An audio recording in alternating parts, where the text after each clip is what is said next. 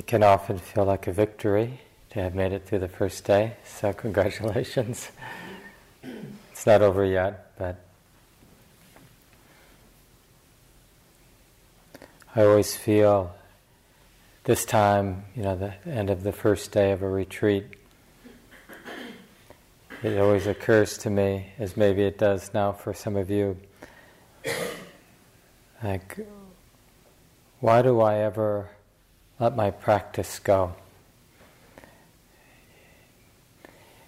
The practice itself isn't hard. The hard part is, having allowed some seeds to take root and to grow, and then showing up on retreat and realizing, the nature of the garden is full of weeds, and it's not a very pleasant place to be awake. It's not a very pleasant place to feel into. And this beautiful, even at times fierce compassion, goes to work to water some different seeds, the seeds of awareness, the seeds of forgiveness, the seeds of patience. And it's not so much that it's hard work as it is that the momentum of habit is a force to be reckoned with. The torments of the mind, the hindrances of the mind, and the tug to follow, to act on the hindrances, to act on sense desire, and to act on that experience of dullness, and to act on restlessness, and to act on aversion and doubt. That tug is really strong. So even though there may be some wisdom that recognizes, indulging these hindrances is not the way, it takes a real resolve, a real force in the mind not to go down those well-greased pathways, doing what we always do and getting the results we always have been getting, which is more agitation, more tightness in the mind and body, more distractedness, being lost in thought. So it's these first few days of retreat, it's a really ripe time because we see so clearly the karmic fruits of having lived the way we've lived. The kind of choices, the kind of seeds we've planted and watered over the last, months, years, whatever. And then you get a mind, a body like this. And even if you've been pretty skillful at home over the last months or whatever, part of the fruit of living a skillful, wholesome life, practicing in a very continuous way, even when you're not on retreat, is you see the more subtle work that needs to be done. It's not like we don't see work, we see more work that needs to be done because the mind is more balanced, more peaceful, more clear. It's like if we asked everybody to wear, very white clothing on the retreat, we would notice, every smudge, every little. We were talking about the nice bite-sized pieces of lettuce. Some of you were the veggie choppers today, and when the lettuce is a little too big, just a spray of salad dressing gets on your clothes. And we'd be much more aware if we were wearing really white clothing. And it's the same thing when our mind is really peaceful, balanced, free of greed, anger, and delusion. Then we notice very quickly when the mind picks up, starts down some pathway toward ill will or toward greediness, wanting, thinking that if only, then I'd be really even more happy, or if only, then I would lock in the happiness that I have. But these initially little movements of the mind would be noticed as a kind of contamination, like, oh honey, this isn't the direction I want to go. Some of you have seen, and I believe we'll be putting out some of these books to support your practice from Sayadaw U Tejani, and one of his earlier books is something like "Don't look down upon the defilements," right? These torments of mind, these hindrances. Because, right, why shouldn't we look down on them? Because the very nature of the hindrances, these tendencies of the mind towards distraction, towards greed, towards ill will, there's a built-in feedback mechanism. And the Buddha used a very graphic image. I mean, I think we could make a really good horror film out of this image, even though it sort of comes from the natural world. But, in the tropics, and even in, places like here, we have it in the woods in Minnesota, these vines. But I guess in the tropics, I think it's related to the fig family, if I'm not mistaken. And there's a very interesting, in this sutta, Bhikkhu Bodhi, in his translation of this particular discourse of the Buddha, has a footnote where he goes into a little bit of the biology of these plants, these vines that grow on big tropical trees. And, they're smart in a way, these plants. They have delicious berries that the birds eat, and they poop, right? And they'll poop even right on the branches of the trees. And the vine will just start growing there in the moist air without even being in the soil, but it will drop the roots down through the air until it hits the soil. And over the years, these vines slowly envelop the trees. And eventually, evidently, at some point, you don't even see any part of the original tree because it's been completely enveloped by the vine, taken over by the vine. And that's the image, that's the analogy the Buddha uses for the hindrances, these enveloping tendencies of our mind. And we really see this on retreat.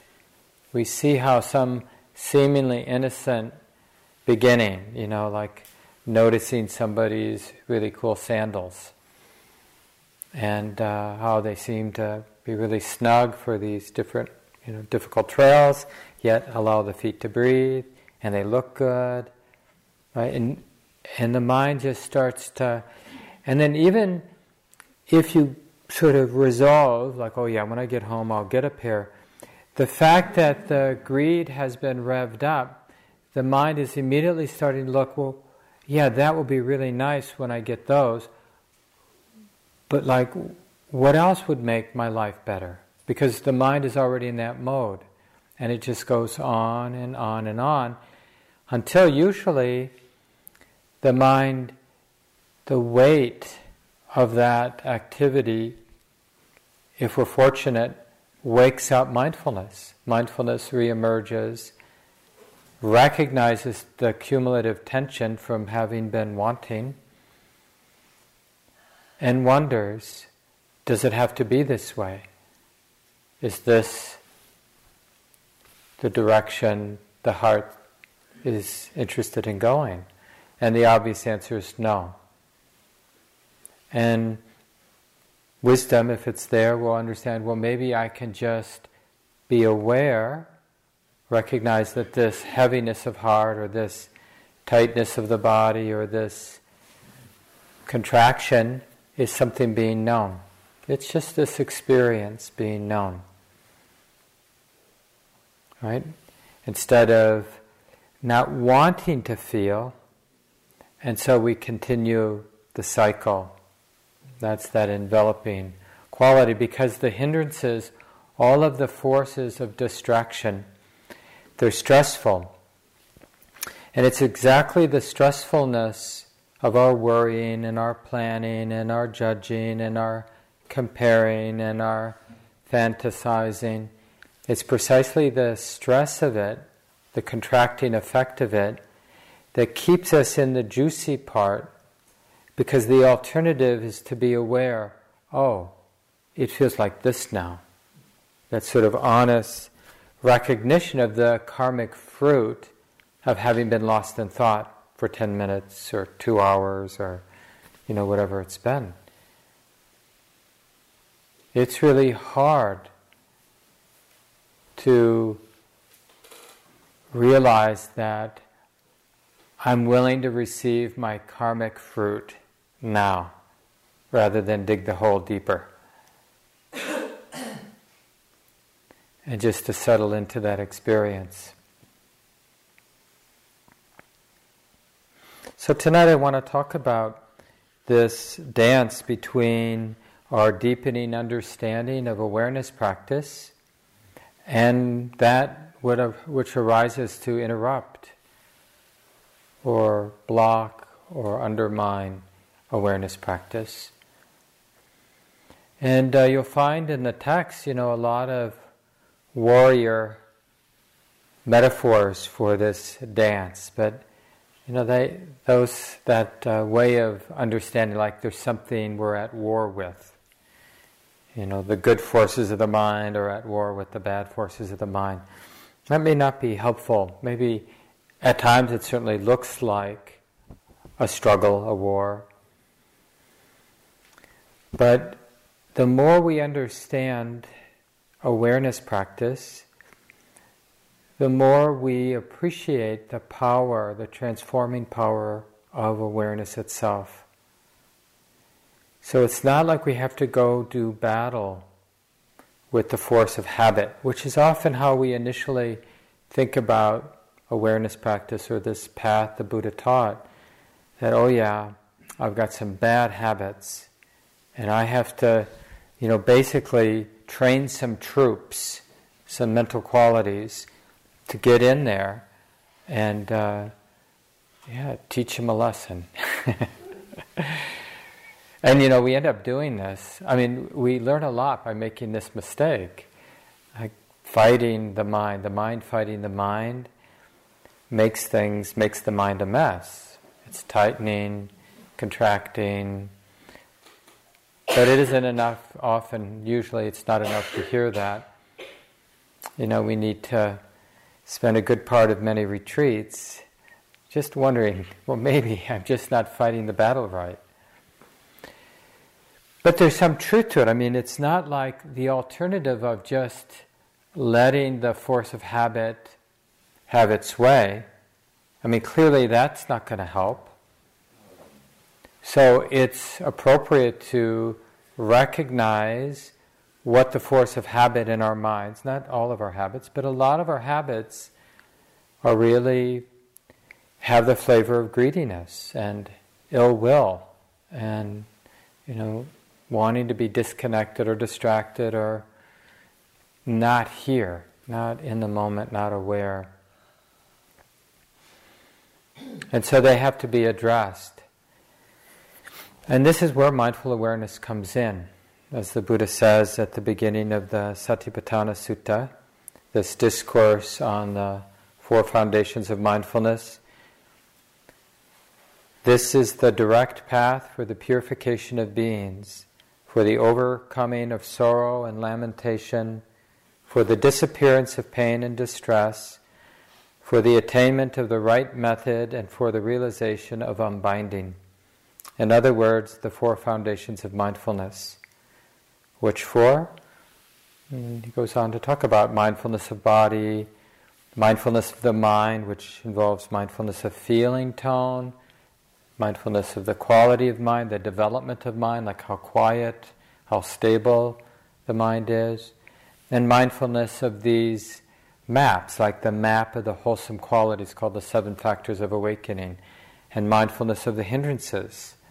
Right? Just understand how is the wholesomeness of the mind. Is it wholesome? Is it stable?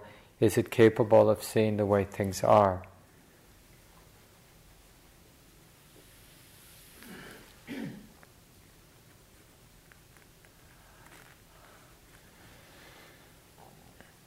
There's a lot, I think, in human history where human beings have realized time and time again that something that is very simple and seemingly not much of anything can be quite powerful.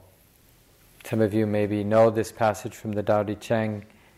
It's quite well known, this text, ancient text in Taoism. And it goes like this: the weakest thing in the world can overmatch the strongest things. The weakest things in the world can overmatch the strongest things in the world. Nothing in the world can be compared to water for its weak and yielding nature.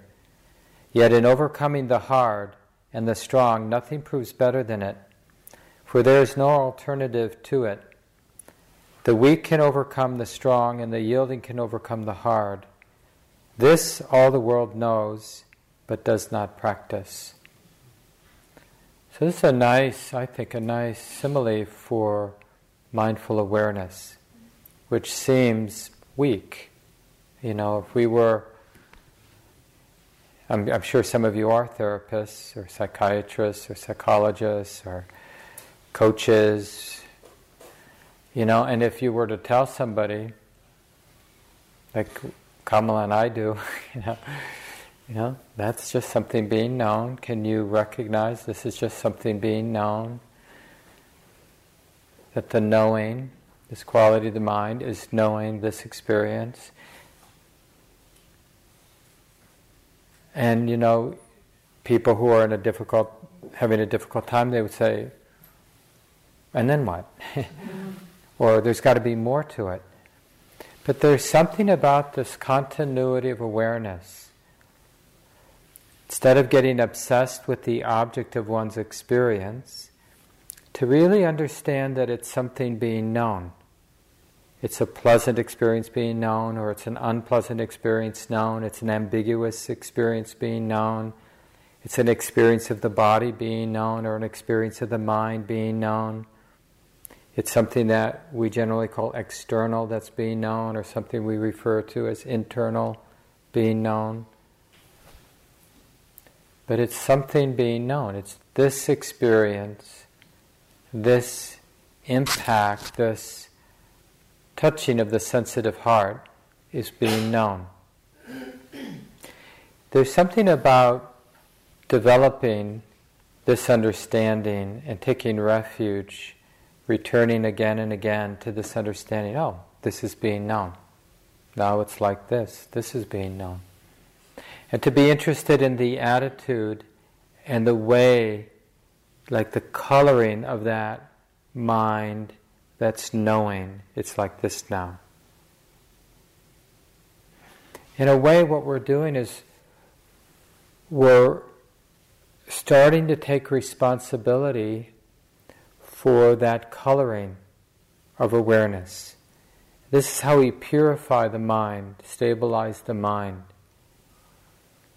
We're uncovering a way, like a refuge, being aware, it's like this, and realizing that a lot of the attitudes that just are there, like we're impatient, or we're bored, or we have a lot of doubt that this is going to help, but those qualities that are there as we're relating to the present moment, knowing the present moment, they can also be known. Oh, what else is here? Oh, there's boredom here. And that boredom is like this. It's just another experience. This attitude of boredom is being known. This dullness of mind, which is common on the first couple days of retreat, this heaviness of mind is being known. It's like this. It's just this body-mind experience. Maybe it's more body or maybe it's more mental. But it's just this body or mind experience being known. And one of the biggest obstacles is the lack of faith that this is useful, that this is transforming. And so we never get direct results of how transforming it is because we don't put in we're not inspired to put in the kind of effort to keep coming back to it. I remember, it's hard to forget this time I've heard, and he said it a couple of the retreats I've been on with Sayadaw U Tejaniya. So it's a common thing he says one way or another at the end of a retreat. But this one time in particular was so poignant.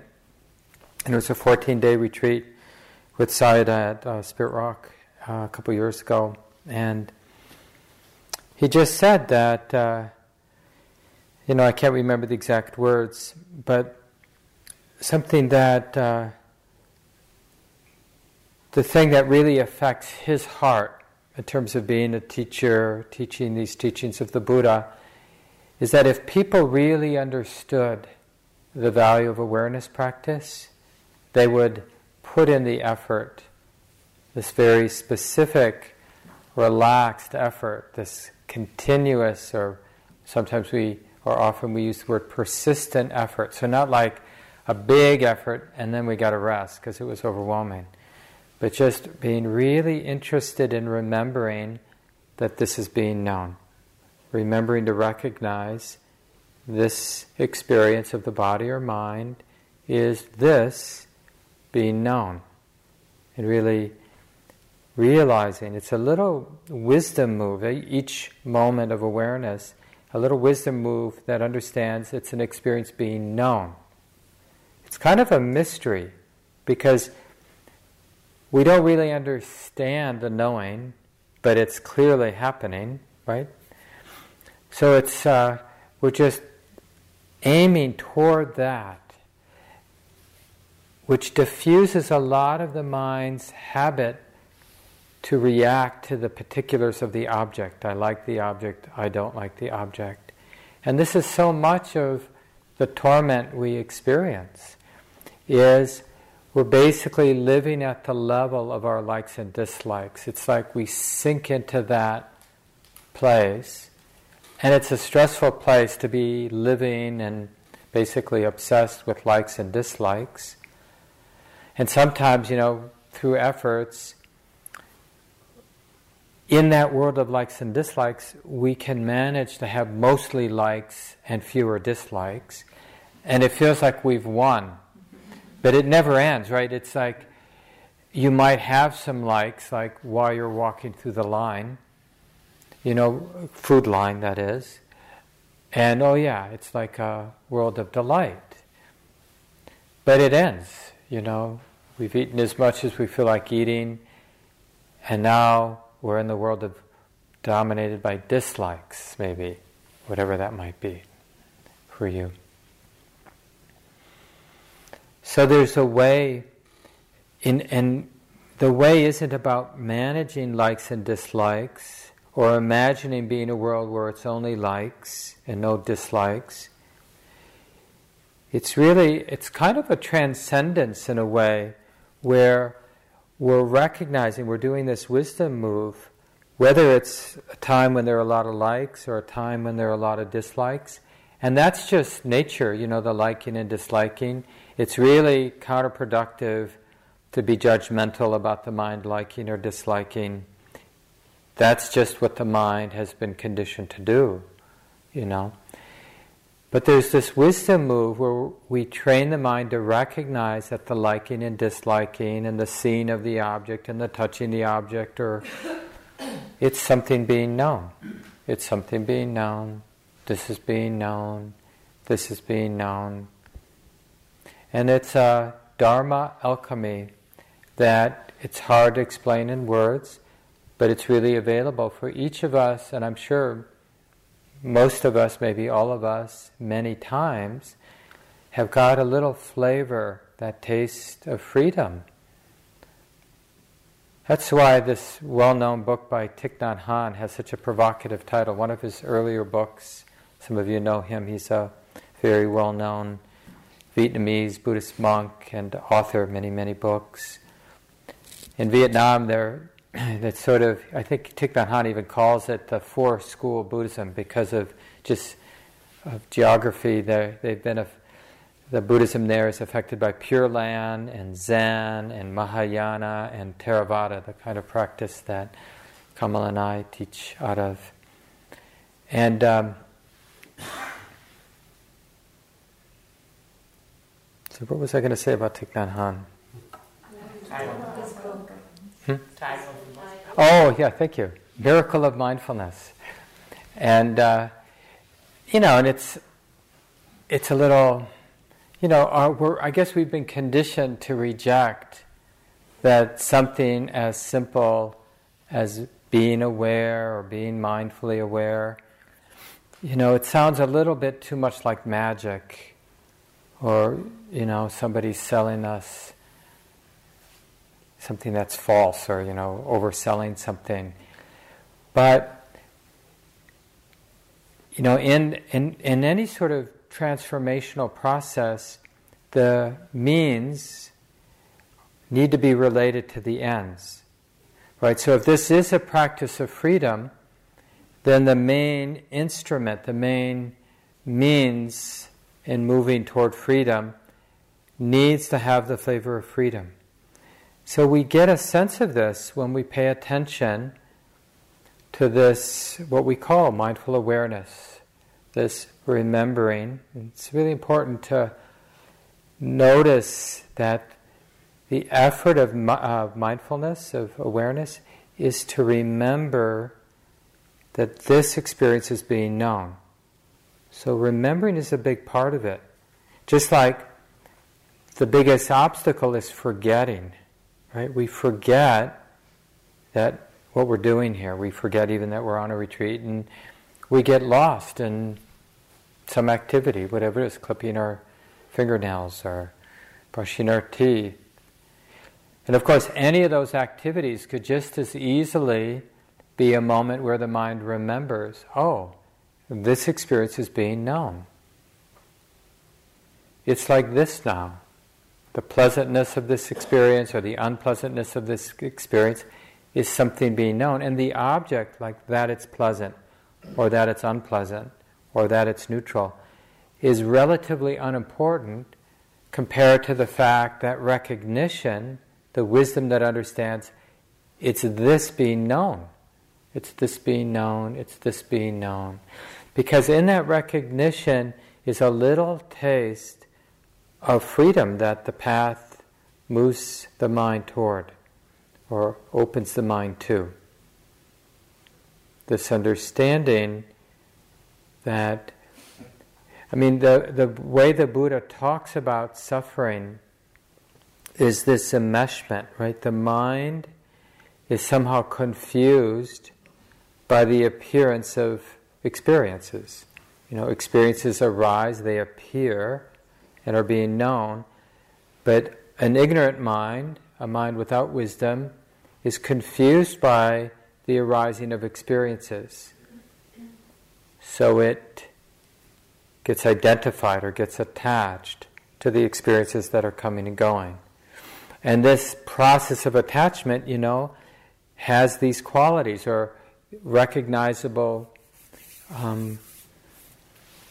colorings, I guess you could say, like attachment or wanting, sense desire, ill will, pushing something away, not wanting something to happen, dullness, restlessness, and doubt. And the Buddha has really graphic, creative ways of describing these hindrances. And that the trick is, right, because it's always about feeding and starving, like what seeds we're planting, what seeds we're watering.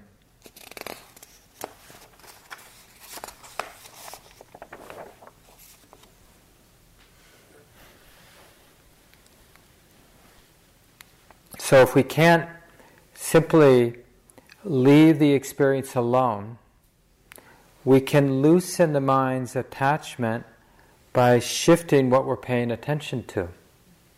So we have two moves when our mind feels burdened, wrapped up, enveloped, like the vines envelop the big trees. Right? The first move is the basic move of our practice. It's just this being known. And as Kamala was saying this morning, and I think later today, when she was answering questions about practice, we're really interested in moving in the direction of an awareness-oriented practice instead of an object-oriented practice, where we might, like in other practices, really direct the attention back to an object, like the walking or the breathing. And we'll need to do that at times because it can be very stabilizing It can help collect the energy of the mind, gather the energy of the mind. So it's not like it's bad to turn the attention to objects of experience, especially objects of experience that the mind can connect with and return to and connect, return, and have that basic continuity. And to do that, then the mind has to let go of distraction, right? So we do use object-oriented practice as a way of putting aside wandering mind, distraction, obsessive thinking about this and that, discursive thinking, because, I'm just feeling the breath coming in, I'm just feeling the breath going out, I'm just returning to the experience of hearing, or whatever objects that we use to help stabilize awareness. But as the mind appears, feels, is more stable, more clear, more relaxed, then it's quite natural and appropriate for the mind to begin to be interested that experiences are being known. It's just this being known. And less interested in the particular object and more interested in that it's being known. Then, in terms of the hindrances, it's just important to recognize what gets in the way. And it's a really useful list, the 5 hindrances. So I mentioned these already, just sense desire, ill will, dullness, sleepiness, heaviness of mind, restlessness, remorse, worrying, and doubt. Right? So we have these 5. And remember, we can just go right to our basic practice, which is to realize, like if we're caught up in wanting something, this is wanting, this experience of wanting is something being known. And if there's enough momentum, you can go in one moment from being identified with the wanting in that bubble, in that, the image the Buddha uses for wanting is being in debt, or like a forest pool that's colored with dye, and you have no clarity because the dye is so strong, the color is so strong. So when the mind is caught in wanting, it's like that feeling of being in debt. We can go right from that experience of being oppressed by wanting, and then the mind realizes, it's just wanting being known. And there can be a really profound shift from there being a suffering being to the next moment, there's no suffering being. There's no problem. But not always, right? So just because we recognize the hindrance that's there, freedom may or may not arise, depending on how much momentum the attachment, the identification with the wanting is. It's like, I'm sure you've noticed, sometimes you go, that's just wanting. Yeah, and then the mind goes, yeah, I want that. I know that's wanting. And the wanting is here because it would be really good to have that. Or maybe there's even some wisdom that understands, like, honey, this is not going to end well. But the force of delusion says, I don't really care. I'm going to follow this through. I'm going to think about this and getting this and having this. And it's interesting because it actually brings up a little bit of that flavor of anatta, the impersonal nature. When we see that these different forces or patterns in the mind, one maybe we'd call unskillful, like the momentum towards identification with wanting, and one we'd call skillful, that part of the mind, that pattern in the mind that understands, cause and effect, karma, like what this is going to lead to, how this is already contracting, will lead to more contraction, become more sticky, reinforce the habit to do more of this kind of wanting. And to really, when we are in that place where we see the momentum of habit, skillful and unskillful habit, and we realize that neither one is me, they're there, they're doing what they're sort of have momentum to do. And the one with the most momentum, in a sense, is going to carry the day. So when that mindfulness move doesn't liberate the mind from that particular hindrance, then we go about this more persistent work of not feeding that pattern and instead starving it. And the Buddha lays this out in a very interesting way that I thought I'd share with you. And it's just generally under the category of feeding and starving. And this is equally true. I mean, it's basically the first stage of wisdom when we have enough continuity of present moment awareness. We just begin to see how the mind operates and how to strengthen wholesome qualities and weaken unwholesome qualities, and notice when we're strengthening the unwholesome or weakening the wholesome, right? So just like we can learn about the karma, cause and effect of the hindrances, we can learn about feeding and starving the wholesome qualities. Like what can the mind do to strengthen loving kindness as a force in the mind? Or what does the mind do to weaken kindness? Because kindness in any given moment has some momentum in our mind, some presence, either weak, feeble, or strong and steady. Same with calm, right? Sometimes calm has a lot of momentum and sometimes it has very little. Well, how can the mind feed, strengthen it? How can the mind undermine or weaken it? And this is a lot of what we're learning. But we only learn this feeding and starving when there's some continuity of awareness, right?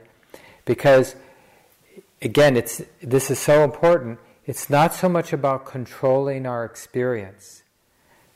Like, I'm going to get in there and feed, or I'm going to get in there and starve. It's much more, the emphasis is much more in the observing of the feeding and the starving. Basically reading or comprehending the conditional nature of the wholesome and unwholesome qualities of mind.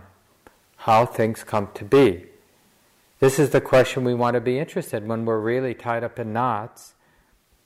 The appropriate question is, how has this come to be? How is the mind in this moment feeding, supporting this? How might the mind relate now in a way that undermines the stress, undermines the contraction?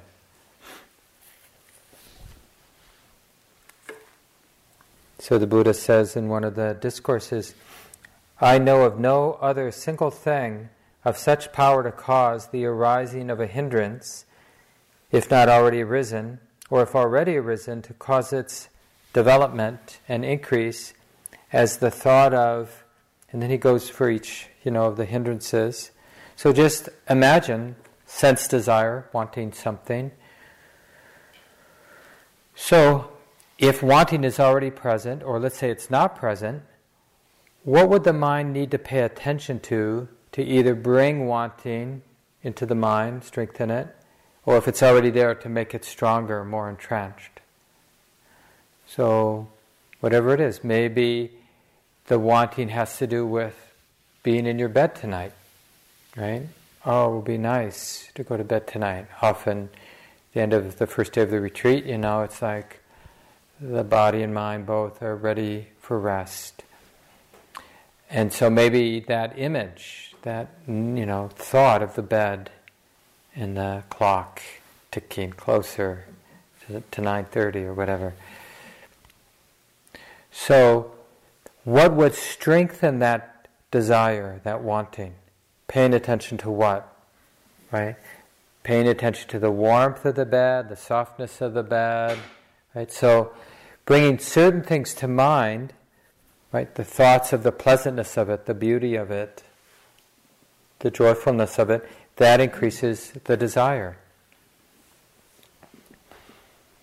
But as the Buddha teaches, sense experience are neither beautiful nor non-beautiful. They're just what they are, right?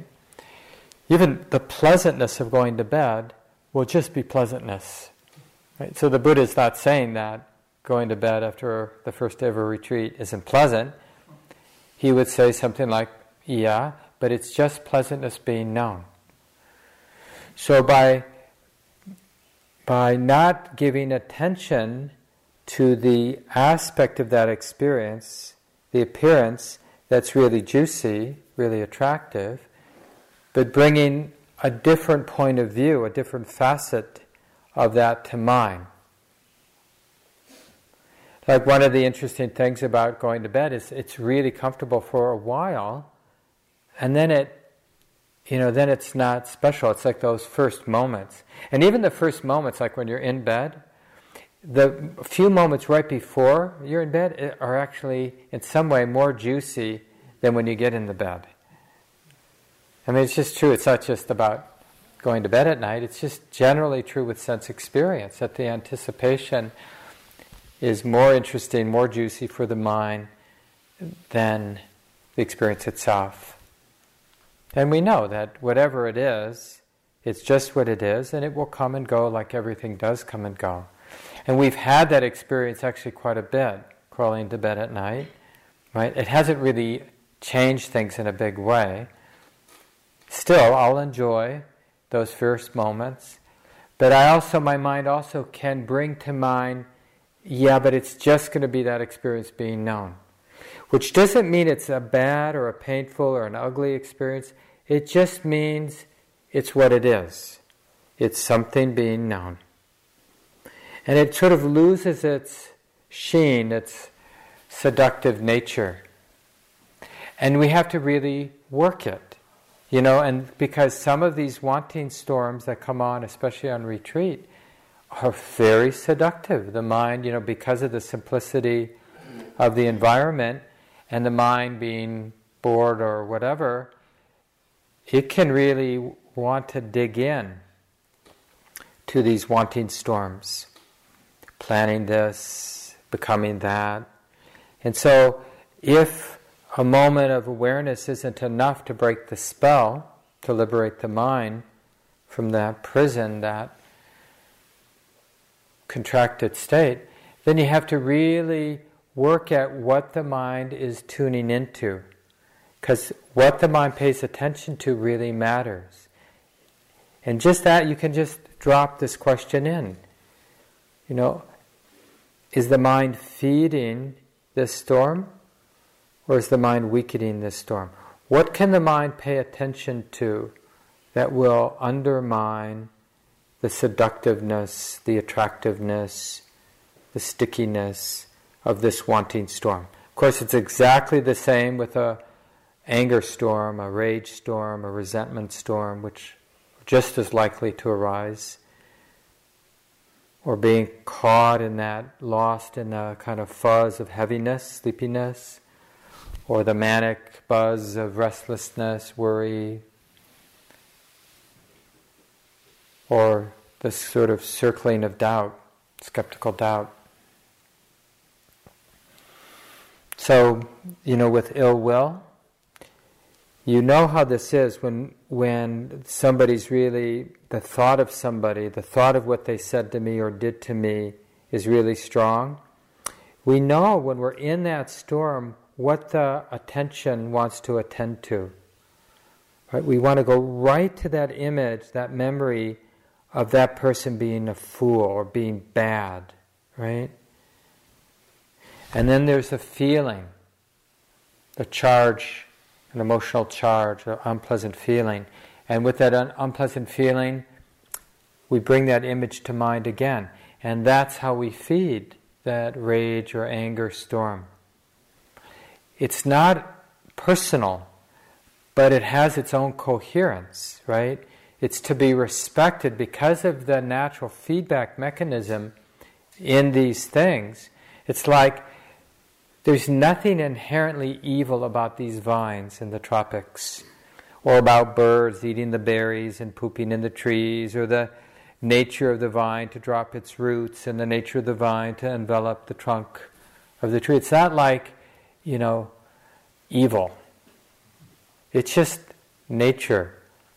But still, if we're a tree looking for well-being, it behooves us to learn about the nature of these vines that tend to envelop and take over the mind, or take over the tree in that case. So with anger, we can really notice, like, oh, look at the mind, here it is again, it's generated this image, it's brought up this memory, it's focusing on this bit, this picture, this mental image. And then that generates this, that's the cause for this strong feeling, and the strong feeling creates the urge to one more time think that, remember that, bring that image back up. And this is the engine, and this engine is driving the heart, body, mind, right to hell, basically. Right? Things are getting really tight. And so, some of you already know this, but the antidote then is loving kindness. And not so much loving kindness for the person that we're really angry at, which would be often a stretch. It doesn't really matter, because loving kindness is that experience of including, as opposed to hate or anger is that experience of excluding. So even just realizing that I care about how painful this is, being angry, right? My heart has shifted gears. Now my mind is in a mode of including. I'm including the fact that this is difficult, being angry. Or whatever it is, you could have an appreciation of the big trees. You could have the sense that if it's difficult for me, it's probably difficult for some of the other retreatants. But whatever that kindness move is, you'll see that it doesn't coexist with the anger, the quality of anger, which is to exclude, to push away, to reject. But any kind of love, compassion, kindness, appreciation, its very nature is including, and like this belongs. I can say yes to this. You see, so it's a different way the mind is relating. So it interrupts the feeding of the rage or the ill will. And you'll see by just studying each of the hindrances, you'll see how it works, because it's lawful. Things just don't happen. Things unfold lawfully. So when anger gets ahead of steam, or when doubt gets ahead of steam, or sleepiness, assuming it's not just because you're sleep deprived, but when your mind is using sleepiness and dullness as a way of not being present, then that means the mind is feeding it in some way. That kind of dullness can't be there, or that kind of restlessness can't be there, if the causes aren't there. Right? In this world, if something is arising, there are causes for it. And often we find the mind is involved in the causes. But that's okay, because the mind can also be involved in the causes for it to go away, for it to be abandoned. And as we get close to ending this talk, one of the biggest, most useful moves to starve the hindrances and to feed the wholesome qualities, the factors of awakening, like persistence, like joy, like calm, like stability of mind and equanimity and investigation, is mindfulness. So instead of memorizing, like, how do you feed doubt, how do you starve doubt,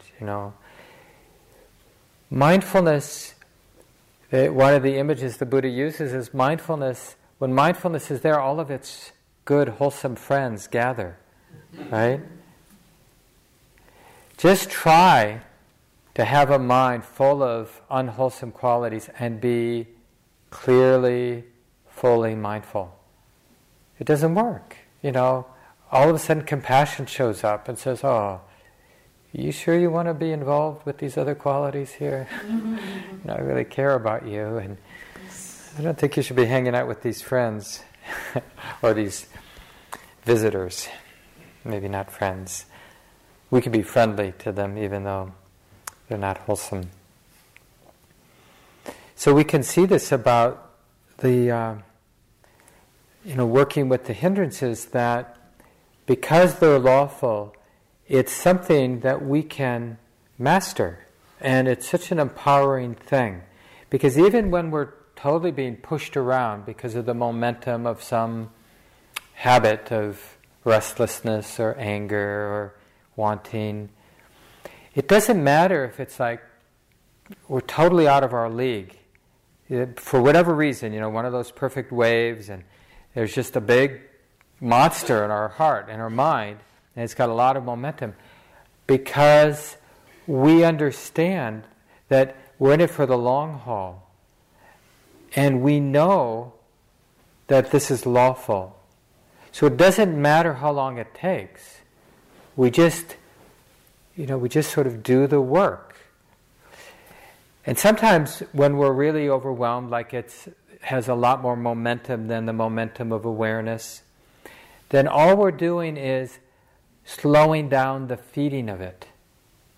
The Buddha has a really powerful analogy, and sometimes this discourse is called 40 cartloads of timber. I think one translator translated the title.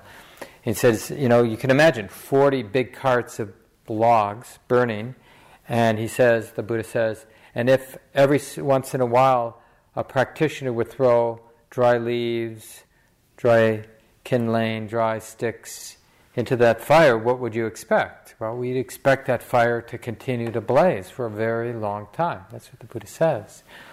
Well, maybe, you stop putting in as much. Well, that's a step in the right direction. Or maybe instead of putting in dry wood, you start putting in wet wood. Or maybe you just stop putting in wood. It's still going to burn for a while, but you're patient. You're not freaking out that it's still burning, because you understand cause and effect. And this is really useful because we're dragging along a lot of habit energy about wanting, about ill will, habits of dullness, habits of restlessness, habits of doubting. And these habits aren't going to disappear anytime soon, but we can feel quite empowered understanding the conditional nature and really understanding the power of awareness. Our basic practice is to relax. Ajahn Amaro, a very well-known British Buddhist monk, used to be the abbot of the monastery in Northern California, Abhayagiri, but now is the abbot of Amaravati in England since Ajahn Sumedho retired. And he had a very simple way of summing up the practice in just one or two lines. He said, allow your body to find its natural ease, allow the mind as best you can to find its natural ease, and then just stay alert to whatever arises to disturb that ease of the body and mind. Right? And then when something inevitably disturbs the ease as you're walking or sitting or going about your daily activities, then we always start with the first move, which is, this is being known. This experience, this disturbance, it's like this now, and it's this experience being known. It's just this being known. But if we find over and over again that, in a sense, the mind is falling in to the seductiveness of that experience and feeding it, then we bring up what we've learned feeds and starves this, right? And if we have no clue, we just learn through trial and error. Okay, I don't know much, but this is heavy. This state is a heavy, unpleasant state that I'm caught in. Sometimes we don't even realize that. It's like we're drowning, but we don't realize we're drowning, and then we sort of come to and realize, my mind is overwhelmed, like I'm totally obsessed with this thing I want, and then we get sucked back in. And for a while we forget that. But every once in a while when we resurface, that's when we reestablish that whatever this is, this painful, difficult, obsessive state, it has causes. How is the mind relating that's supporting this? What is the mind doing? Okay? How is the greed or the aversion, how is it being fed? What's another way to relate? So the first move always is to recognize it's just this being known. But if that doesn't work, we use the antidote, right? So with aversion, relating to anything we can with kindness. With greed, looking at the impermanent nature, looking with equanimity, understanding that things come and go, that it's just the pleasantness, that we've had it many times before. When it's something when it's dullness, it's interesting, the Buddha talks about how we notice the element of putting forth effort. Like just the idea of being able to apply ourselves to do something is energizing. And with restlessness, to get interested in calm and steadiness and tranquility. Right? What's settled. And you'll find your own skillful means for balancing the mind and for unhooking. But the quality that we need, right? We need enough present moment awareness to be able to track cause and effect. Like when the mind is relating this way, are we feeding the fire or is the fire going out? That's steadiest of mind.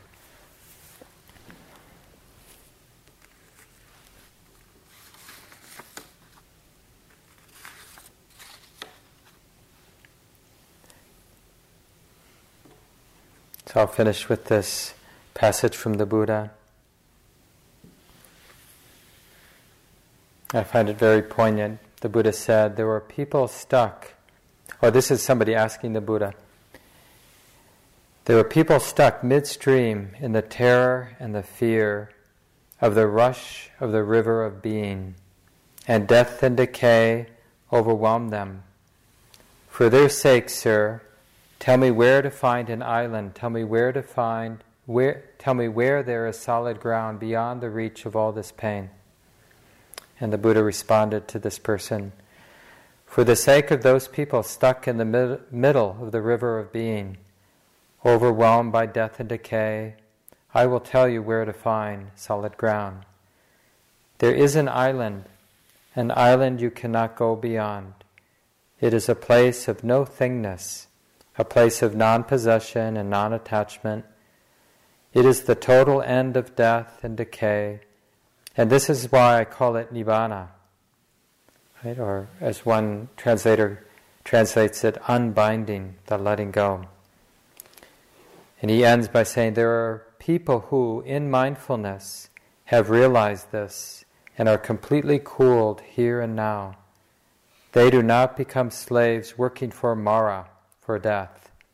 They cannot fall into its power. Right? Mara is sort of the personification of these hindrances, these wars or these fires that the mind falls into again and again.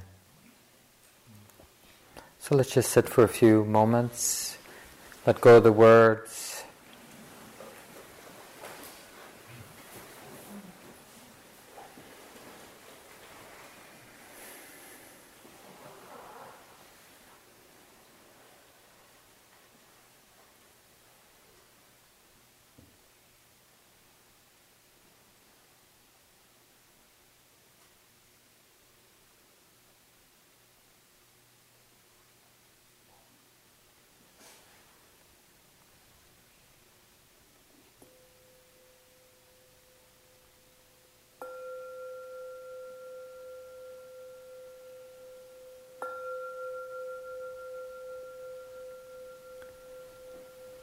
Thanks for listening.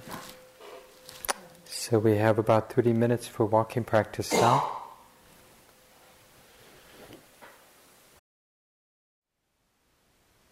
Thank you for listening. To learn how you can support the teachers and Dharma Seed, please visit dharmaseed.org/donate.